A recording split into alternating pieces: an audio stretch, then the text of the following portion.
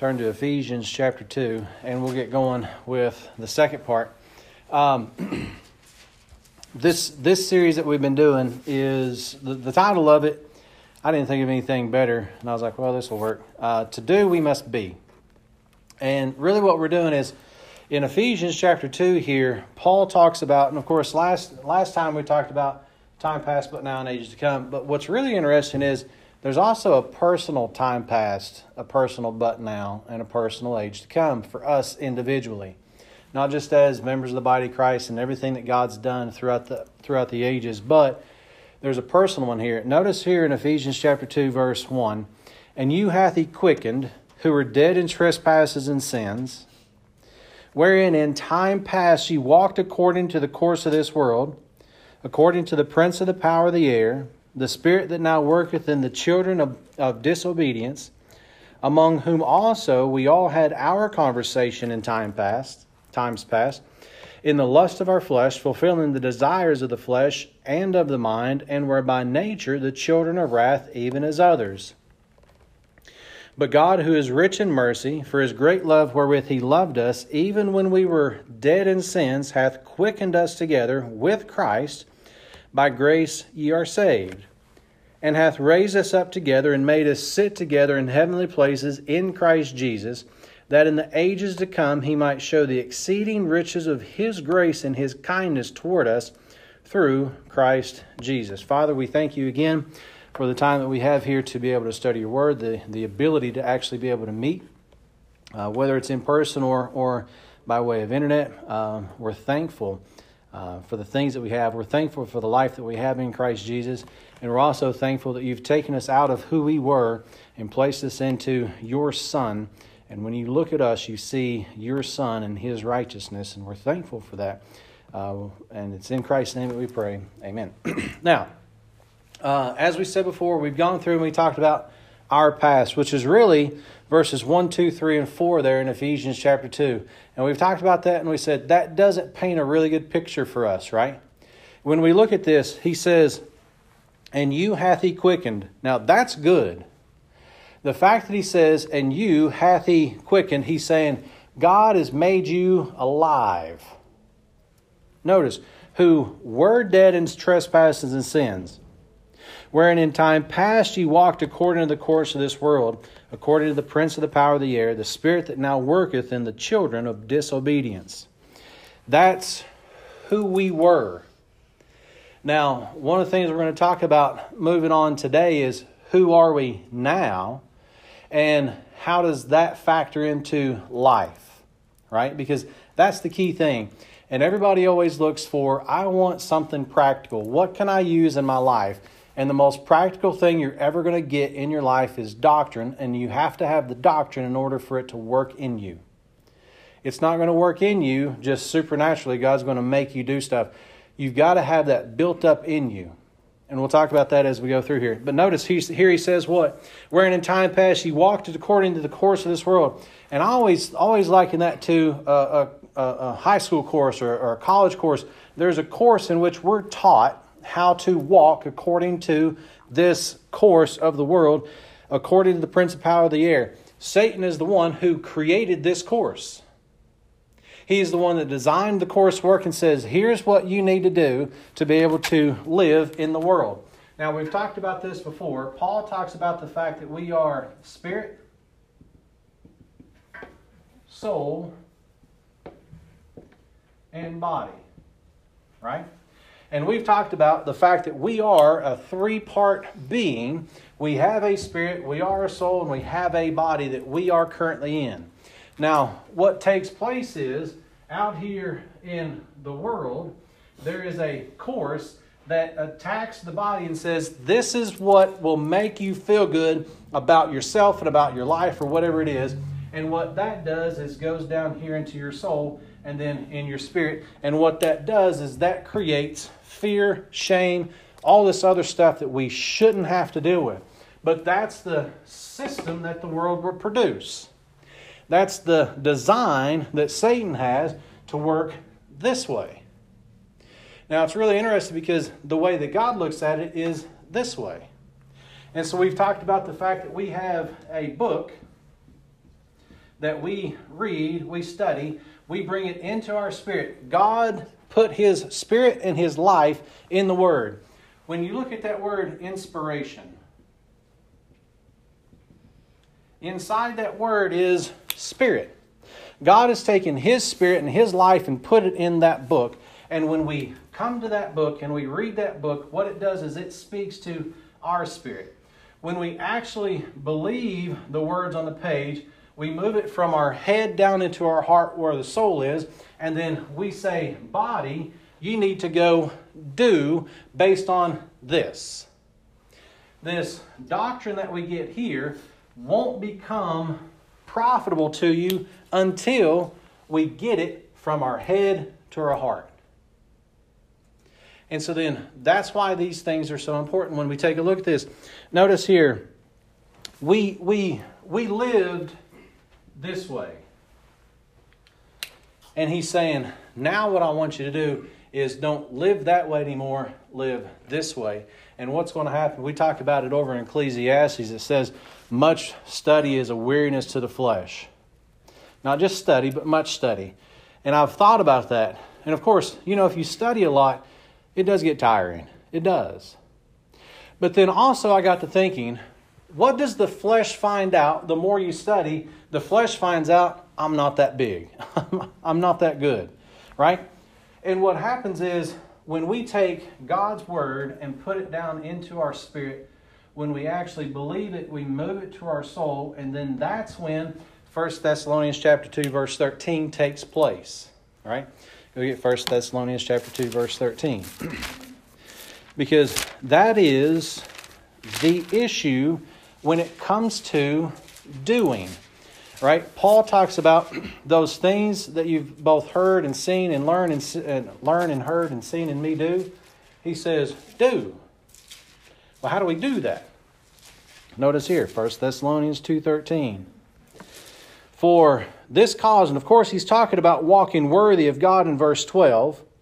Verse 13, for this cause also thank we God without ceasing, because when ye receive the word of God, when ye heard which ye heard of us, ye received it not as the word of men.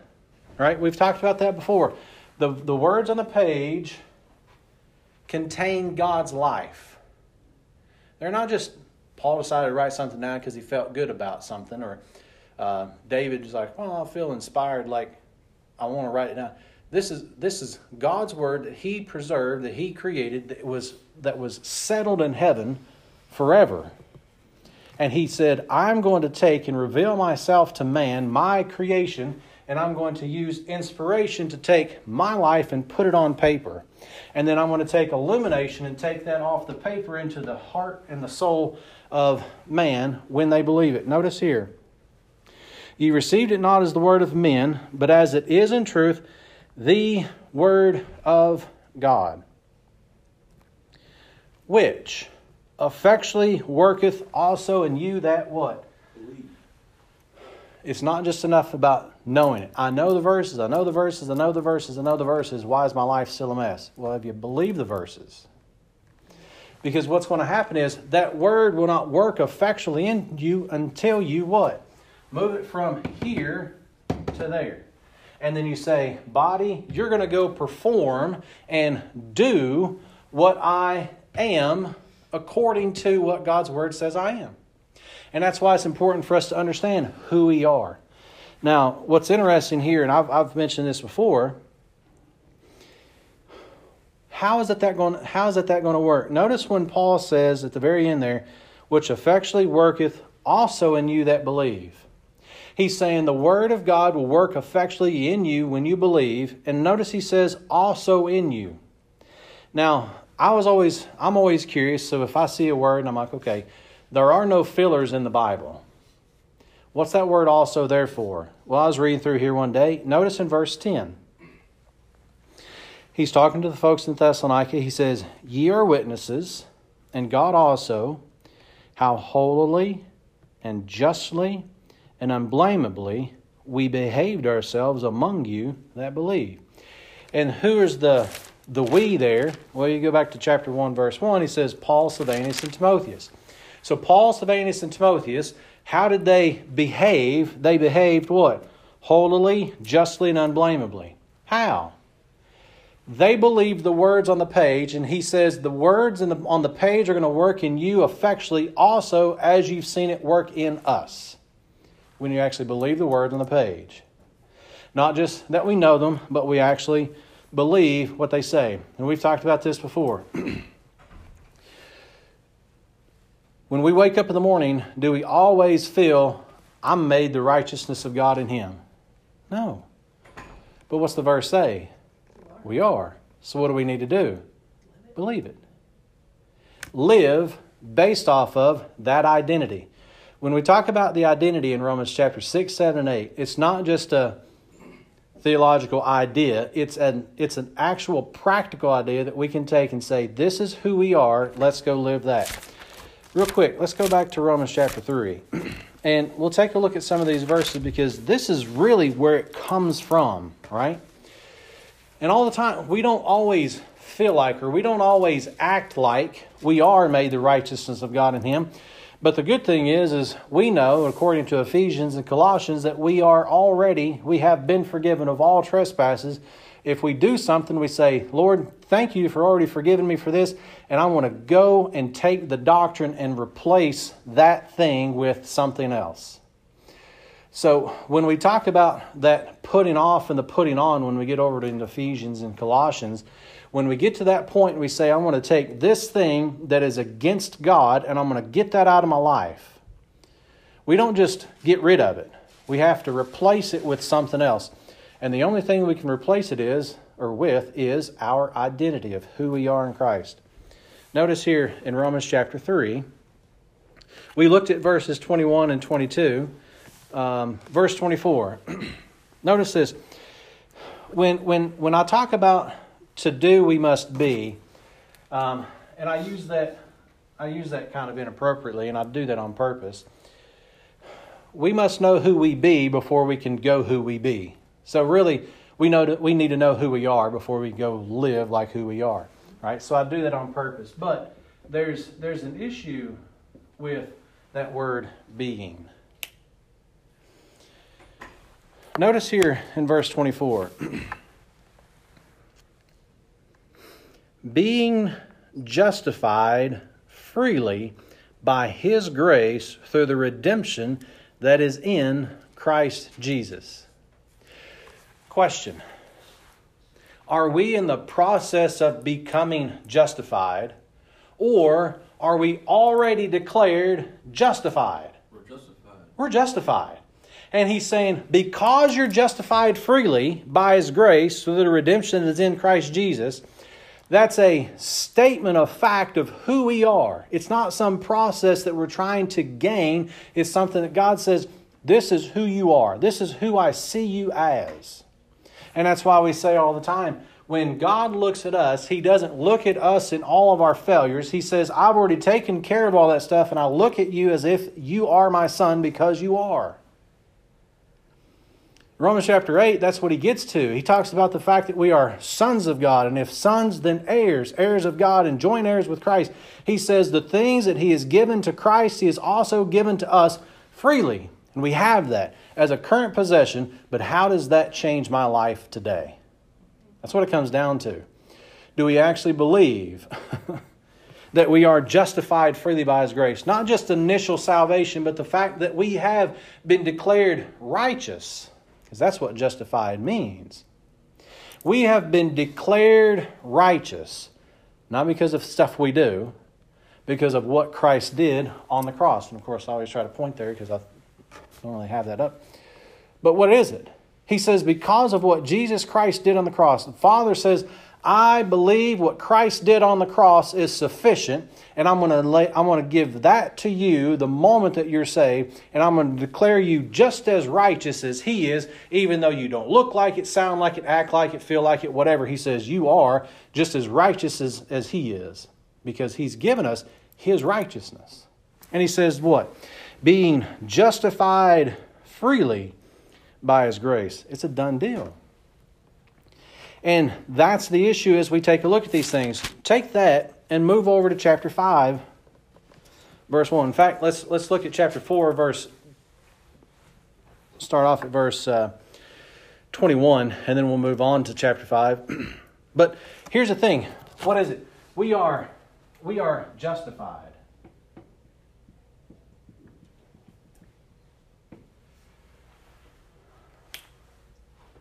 This world won't teach you that. By the way, religions that come from that world won't teach you that.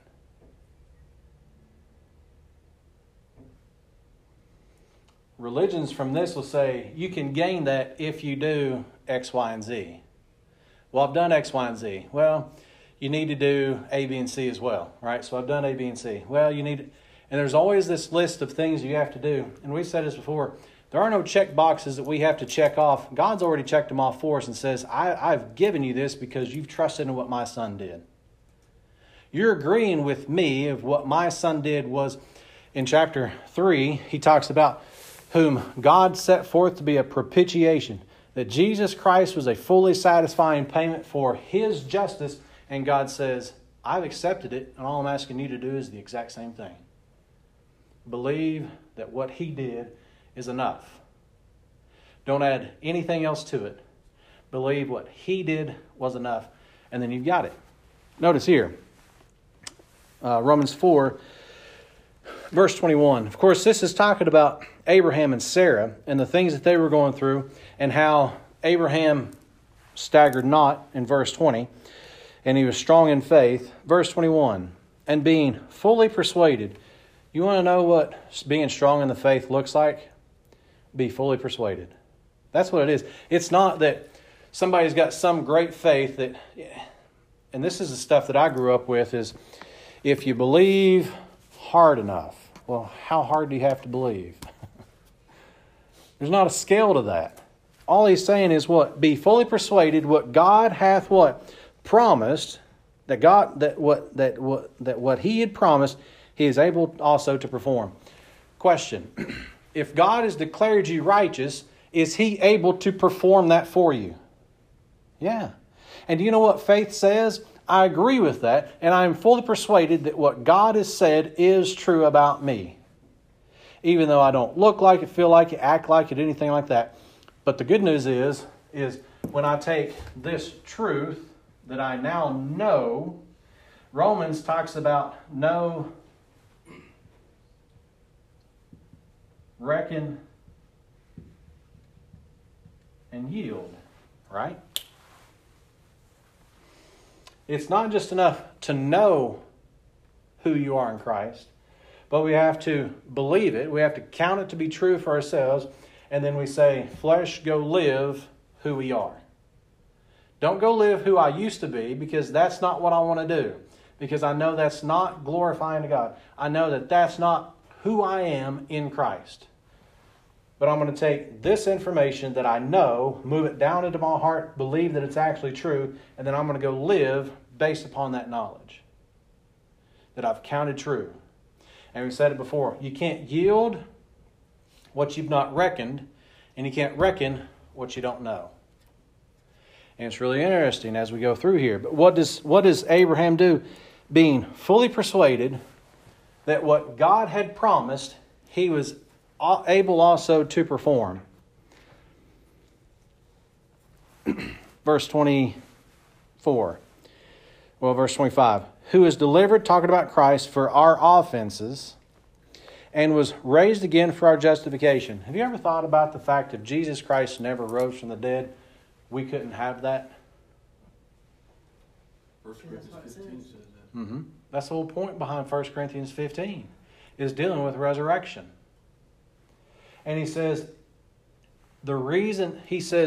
who was delivered for our offenses and was raised again for our justification, so that we could get it. If he just died, then our sins are paid for. But the fact that he rose from the dead is what allows us to be justified. And that's who we are, because we've trusted in what he's done. Chapter 5, verse 1. Here's where it gets really good. Even better, if you will. Therefore, what? Being justified. Again, is that a process we're going through? No, it's something that we have as a current possession. The fact that we are justified, notice, by faith, we have peace with God.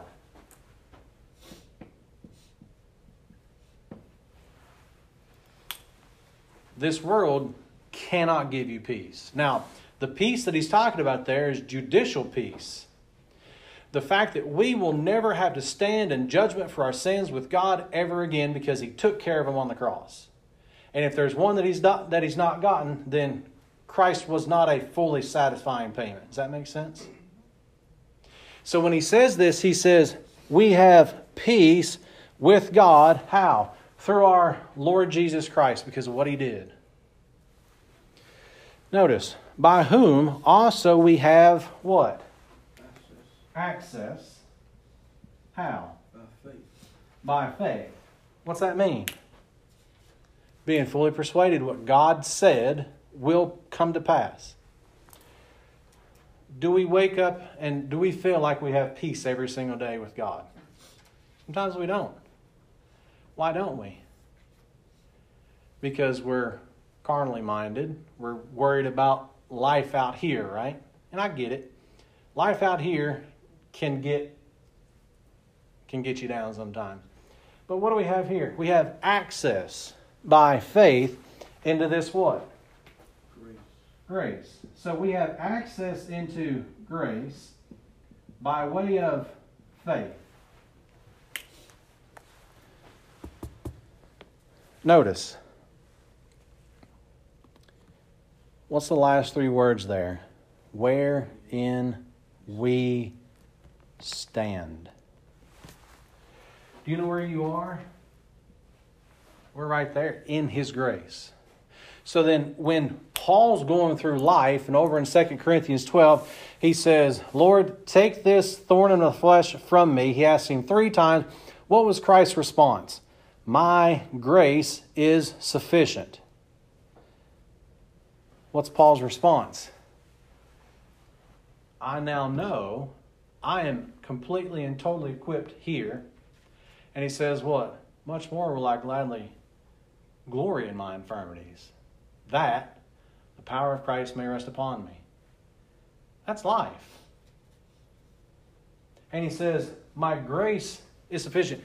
And what we have to do is, we've got access to that grace, but how do we access it is by faith, by believing the words on the page. That's all faith is. Faith isn't some nebulous thing or, I might be able to attain to some level of faith. It's just being fully persuaded what God has said he is able to perform. God says, I've put you in my grace. That's where you stand. That is our current position. Now, what's interesting is we have this stand in grace, but we're also seated with Christ in the heavens. How can you be standing and seated at the same time? The Father does. So then when we talk about that, that's what we're going to get to Ephesians chapter 2 here in a little bit as well. Because that's one of those things that we want to make sure that we keep in mind. Notice, and rejoice in hope of the glory of God. And not only so, but we glory in tribulations also, knowing that tribulation worketh patience, and patience experience, and experience hope. And hope maketh not ashamed, because the love of God is shed abroad in our hearts by the Holy Ghost, which is given unto us. For when we were without strength, before we got saved, when we were without strength, in due time Christ died for the ungodly. Aren't you glad to know that you're a part of that ungodly that he died for? To me, I find that's who we were, right? That's that Ephesians 2.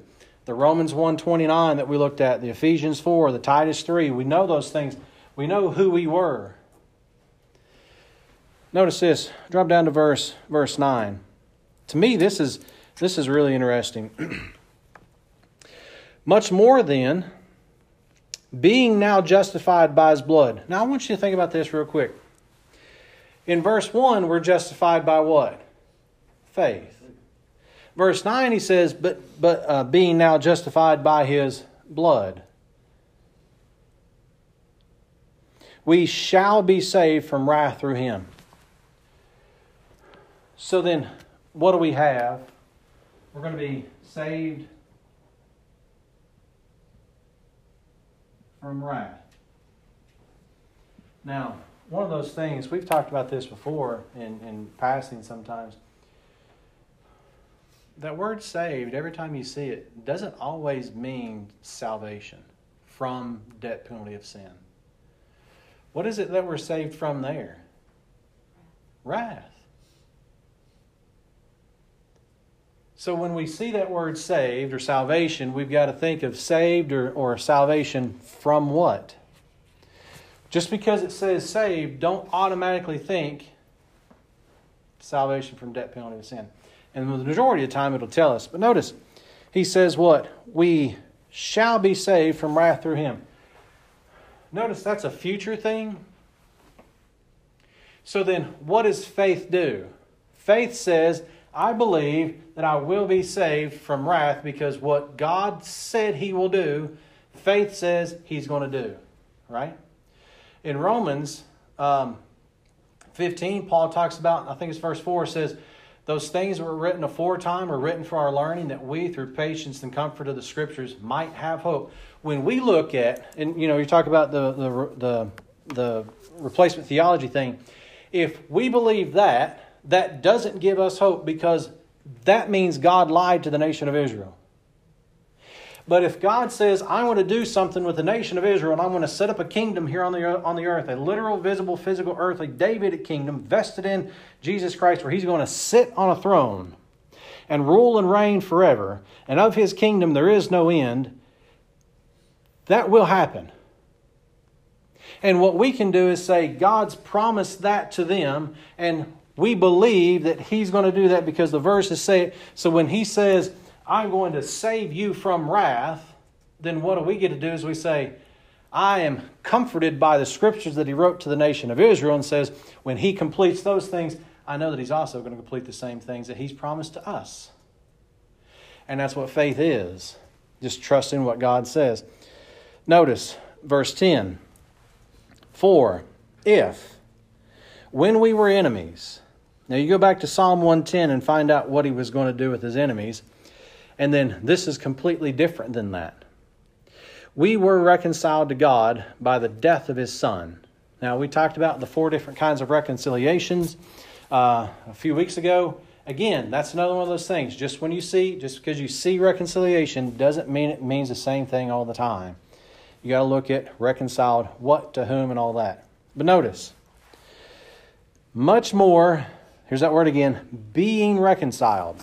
All right? So, reconciled.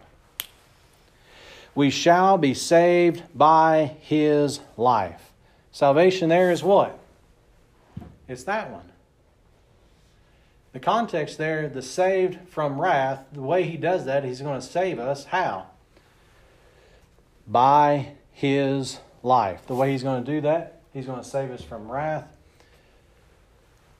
and all the things we have. And of course, then He's going to start talking about sin. Notice in verse 11, and not only so, but we also joy in God through our Lord Jesus Christ, by whom we have now received the atonement. Is that something we're waiting on? No. If He says you've already received it, then what does that mean? You've got it. You've got it as a personal, present possession, and nobody can take that away from you. Because He gave it to you through His Son. Now, we've got, just a few verses, and we've got a pretty good list here of stuff of who we are and what we are. And that's different than most anything else anybody ever going to tell you. And we've got a whole bunch more to go. And also I mentioned, when you look in Ephesians chapter 2 and Romans 1 and Ephesians 4, when we look at who we were, that list will pale in comparison to the list of who we are now. When you think about growing up, that verse that says, God is able to do exceedingly abundantly above all that you ask or think. We were always told that if you think God's going to heal you, He's not just going to heal you, He's going to heal your finances and your problems and your family issues and all this other stuff, and your cars are going to drive better and all this stuff. That's what I was taught. That's what that verse means. No, He's going to do more than what you brought to the table. He's going to replace... He's going to replace what we brought to the table with a whole lot more. He's able to do more than you can ever imagine. Would you have ever thought... in school sometimes they'll say, create your own country and come up with your own laws and all this stuff. Think about this for a second. Think that you have an opportunity, because a lot of people do this. They'll say, well, if I was God, I wouldn't allow this, this, and this to happen in the world. Well, try this out for a second. Would you have ever thought that you would go and be a partaker of the people that you've created? That you would go and take upon their form and die on the cross for them? Who hated you? Would you have ever thought about that? The answer is no. So then, when we think about all the things that God has done for us, let's keep going. Let's take a look at some other things. Chapter 6. By the way, if we really want to find out a lot about us and who we are, just spend time in Romans 6, 7, 8. Just read those 3 chapters over and over again. And I promise you'll find something new every single time that you didn't notice before. Notice here in Romans chapter 6. This is right on the heels of Paul talking about knowing and reckoning and yielding. Let's start off in verse 14. Now, if we know and reckon and yield correctly, and we yield our members as righteousness unto God in verse 13. Notice verse 14.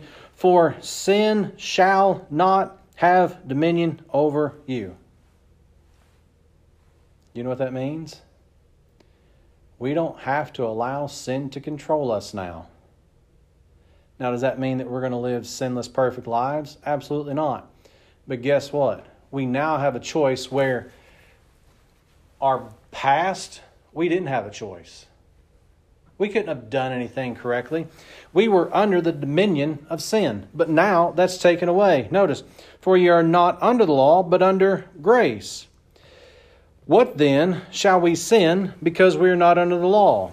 Isn't that a good question that everybody asks? Well, if you go preach grace, what's going to happen is people are going to go live however they want to. The problem with that thought process is that's thinking about God in a carnal mind, not in the spiritual mind. And that can't be further from the truth. And it cannot be further from the truth. The more you know about grace and the more you know about faith and what God has done, you'll see those things in life and say, I don't want to do that anymore. And how can I have victory over that? He says, right here's how. What then shall we sin because we're not under the law but under grace? What's God's answer? God forbid. That's when you look at this carnally, you say, you're going to teach somebody liberty. Paul says, only use not liberty as an occasion to the flesh. Don't use your liberty to make your flesh to live based on that world system. He says, but use your liberty here. Notice, know ye not that to whom ye yield yourselves servants to obey, his servants ye are, to whom you obey, whether of sin unto death or of obedience unto righteousness. Do you know what that means? We have a choice that we can make every single day. Do we make that choice based on who we have become or who we were?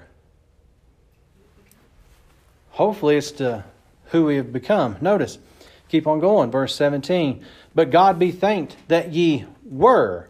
Notice that past tense. Ye were the servants of sin.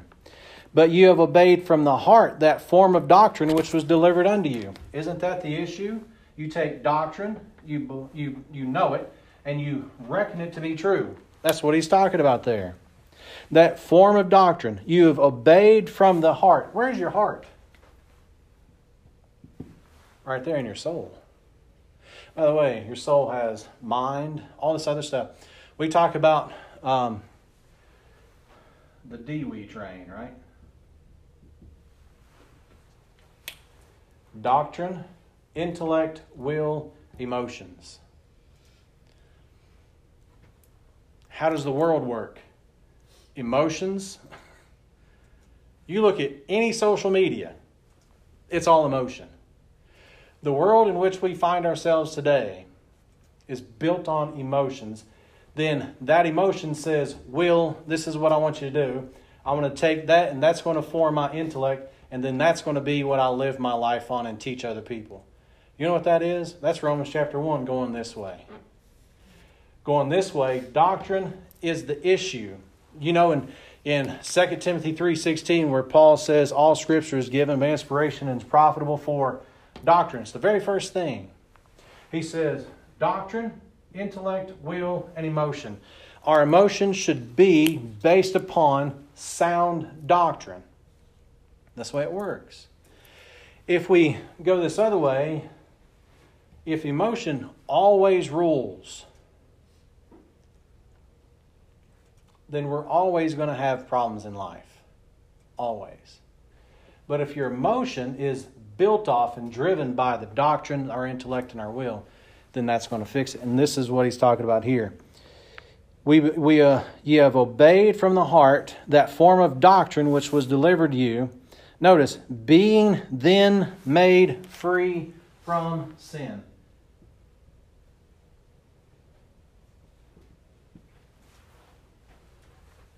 Have you ever thought about that? And again, is that being a process or is it done?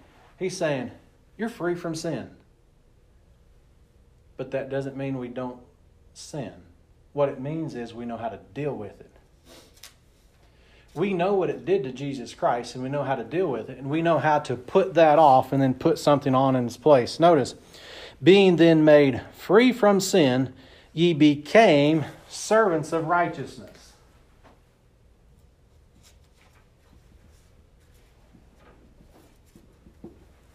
Servants of righteousness. Drop down to verse 22. He says it again, verse 22. But now, being made free from sin. It's a done deal. We don't have to sin. We will because of this thing right here. Because of this. The flesh. The flesh is we're still dealing with it, so we're never going to be done with it until we get rid of it and we get our new glorified body. Notice, but now, again, when? Now, being made free from sin and become servants to God, ye have your fruit unto holiness, and the end, everlasting life.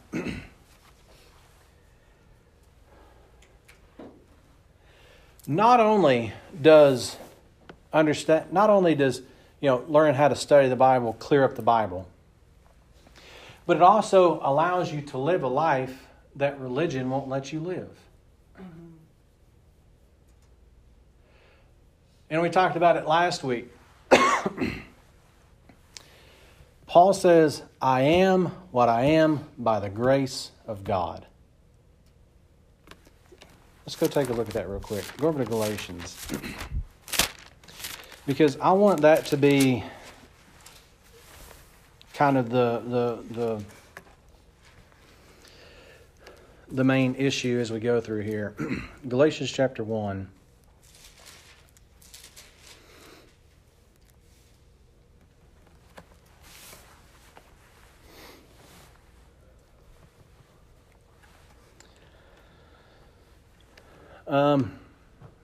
Let's just start off here.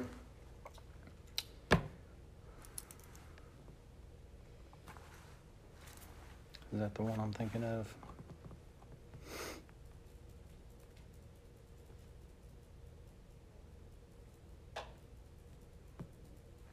I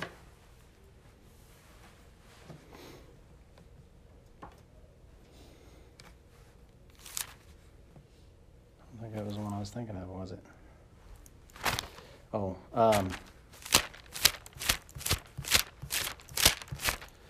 It was connected to that and something else. It's in Corinthians. 1 Corinthians 15. 1 Corinthians 15:10. Yeah.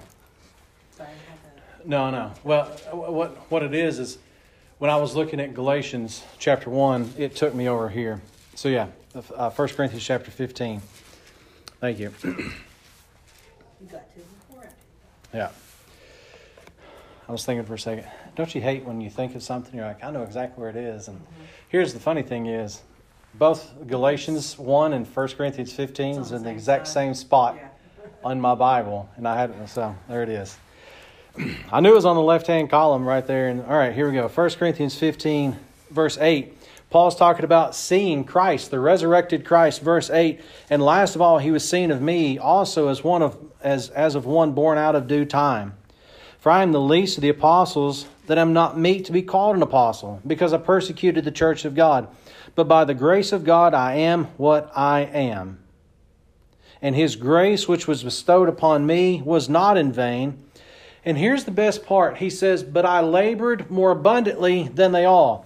Doesn't that seem kind of heady and high-minded? I worked more than these people. But do you know why he's able to say that? Because of the rest of the verse. Yet not I, but the grace of God which was with me.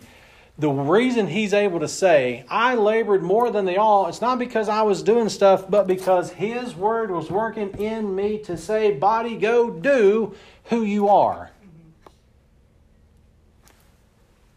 And he's saying, I did it, it's not me. Which is Galatians 2:20, right? Let's go take a look at that one. Galatians 2, chapter 2, verse 20.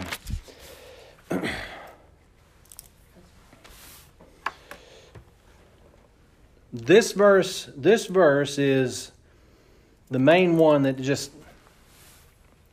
when you believe this verse, not just know it, but when you reckon it to be true and you yield your life to this, notice, I am crucified with Christ, nevertheless I live. Yet not I, but Christ liveth in me. Who's doing the living there? Christ is. Just like who's doing the laboring back in 1 Corinthians 15. I labored more abundantly than they all, yet not I, but it's the grace that was in me. Notice, and the life I now live in the flesh. He's not talking about waiting to get up there and sit on clouds with a harp and all that stuff, right? He's saying right now in the flesh, the life which I now live in the flesh, I live by the faith of the Son of God who loved me and gave himself for me.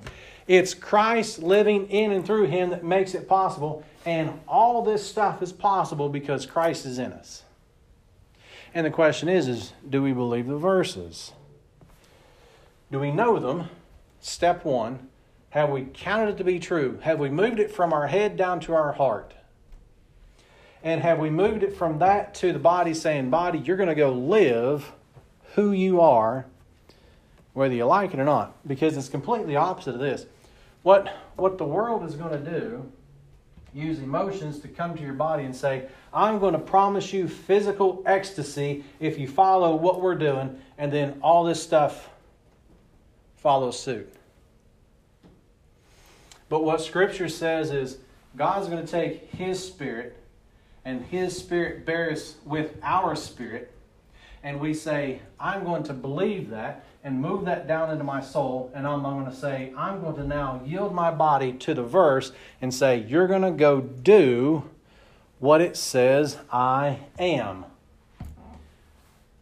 And normally, what happens there is not a physical ecstasy. You're probably going to get hurt for it. Physically, mentally, emotionally, whatever it is. You're one of those people. You actually believe that book, don't you? One of the Wednesday things that I do at school, one of the kids on his way out of the class, he was like, he actually believes this stuff. And it wasn't a compliment. He didn't mean it as a compliment. Huh? Why did he show up? Well, that's a good question. But it's one of those things, like he didn't mean it as a compliment. He's like, that guy actually believes this stuff. And it wasn't like, oh man, this is a good guy. It's, I can't believe he actually believes these verses. But that's what it is, right? That's how we have to be able to live life. And it's not just knowing some stuff to say we know stuff, to be able to draw charts or be able to say, I know more than you or anything like that. It's how much of that head knowledge have we actually put into practical use every single day. Now we know the outward man perishes, but the inward man is renewed day by day. It's a daily intake of God's Word. And when we daily take God's Word in, the more we know, the more we can reckon. The more we reckon, the more we can actually yield. We can't say, I know a verse here, and then try to make my body go do something. It's not going to work. By the way, I've got a lot more verses here, so we're definitely going to finish today. But I want you to see something real quick. Go over to Ephesians, because I want us to keep this in mind as we go through the rest of this series. Go over to Ephesians chapter 4. And this is what I want us to keep in mind as we go through this. All right, Ephesians chapter 4.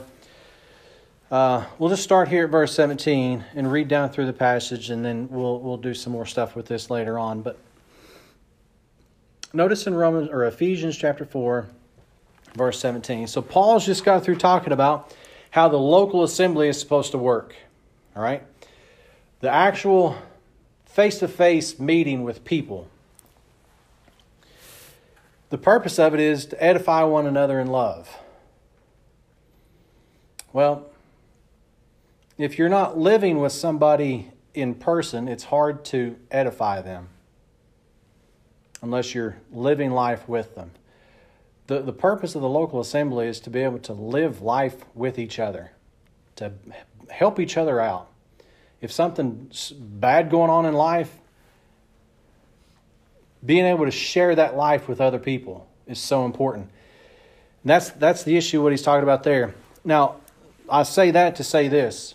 Verse 17, this I say therefore, because of all that stuff, dealing with the local assembly, the way it's supposed to be ran, and the purpose of it. This I say therefore, because of the edification process that I've just laid out for you, and testify in the Lord, that ye henceforth, from this point forward, walk not as other Gentiles walk. How did the other Gentiles walk? Other Gentiles walk this way. They care more about the body than they do the spirit. In fact, most people out there only believe that there's a body and there is no soul or spirit. They think, once my body's dead, that's it. There is nothing else. So the majority of the time they're working this way. What does that produce? Notice. In the vanity of their mind.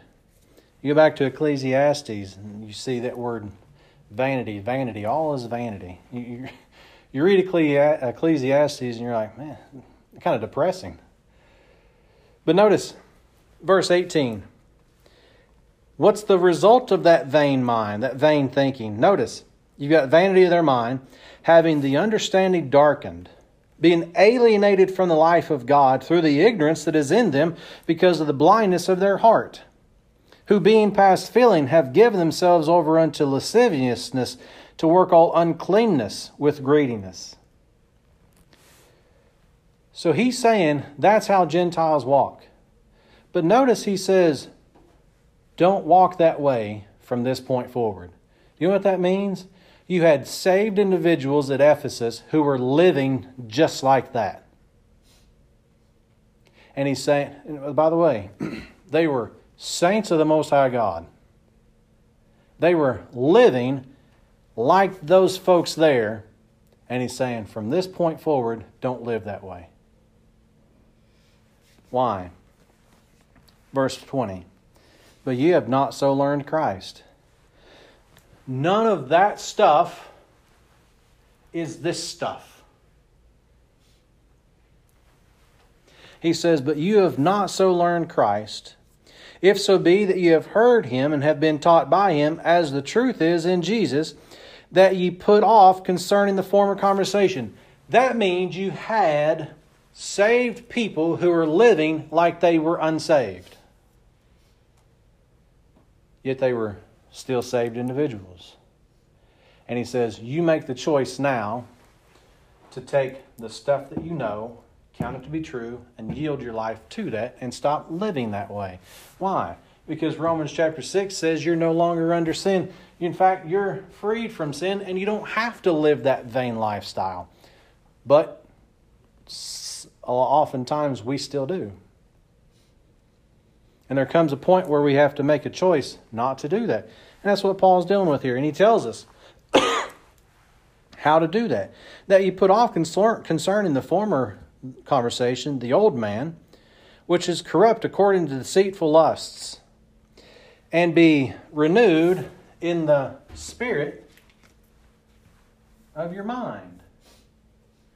So your spirit has a mind, your soul is your mind. You're able to communicate that way. And then you're going to say, what I want to do is I'm going to take the things that you're telling me, Paul, about who I am, and I'm going to say, I believe that's who I am, and I'm going to go live my life that way rather than this way.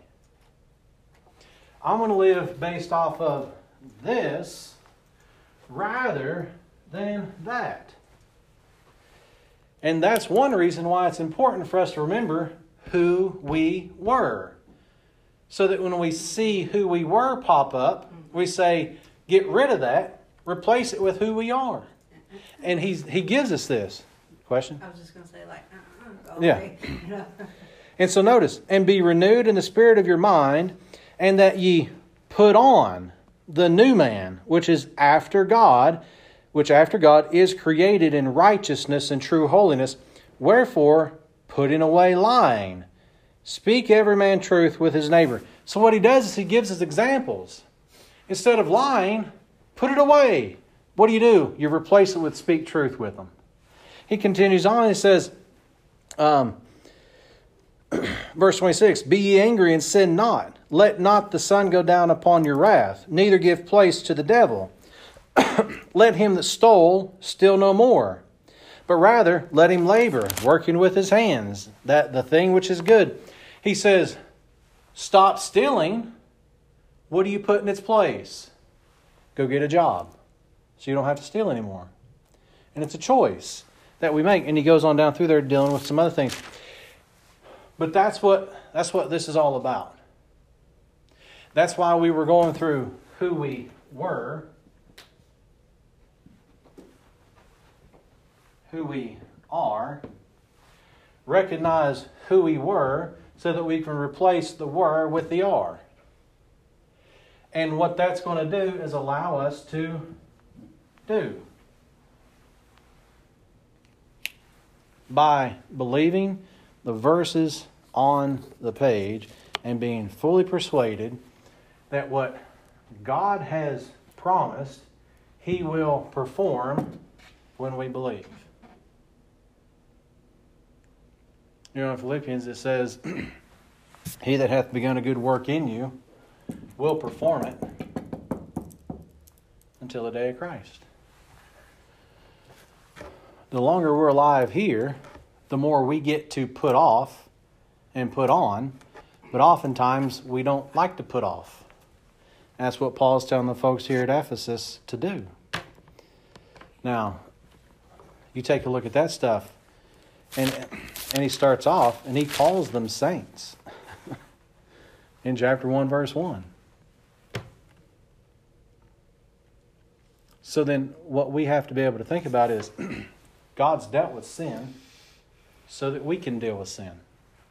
We have a place to take it. We can take it to the cross. The cross is the issue. He's already taken care of it for us. He's already forgiven us. And that's what he says in chapter 4, at the end there, verse 30. And be ye kind one to another, tender-hearted, forgiving one another, even as God for Christ's sake hath, past tense, forgiven you. How much better would life be if you could live it knowing that you have already been forgiven by the one that really can hold something against you? You know, you think about that, and then you go back over to Romans chapter 8, and you find out the one that can condemn you died for you. It's pretty good stuff. He's not going to condemn you because He's already died for you. He's already taken care of it, and He's saying, you have the choice now to believe what my verses say and allow that to be the issue as you go and do. You know, Ephesians 2 says, We're created in Christ Jesus unto good works, which God hath before ordained that we should walk in them. That's His desire, that we're able to do.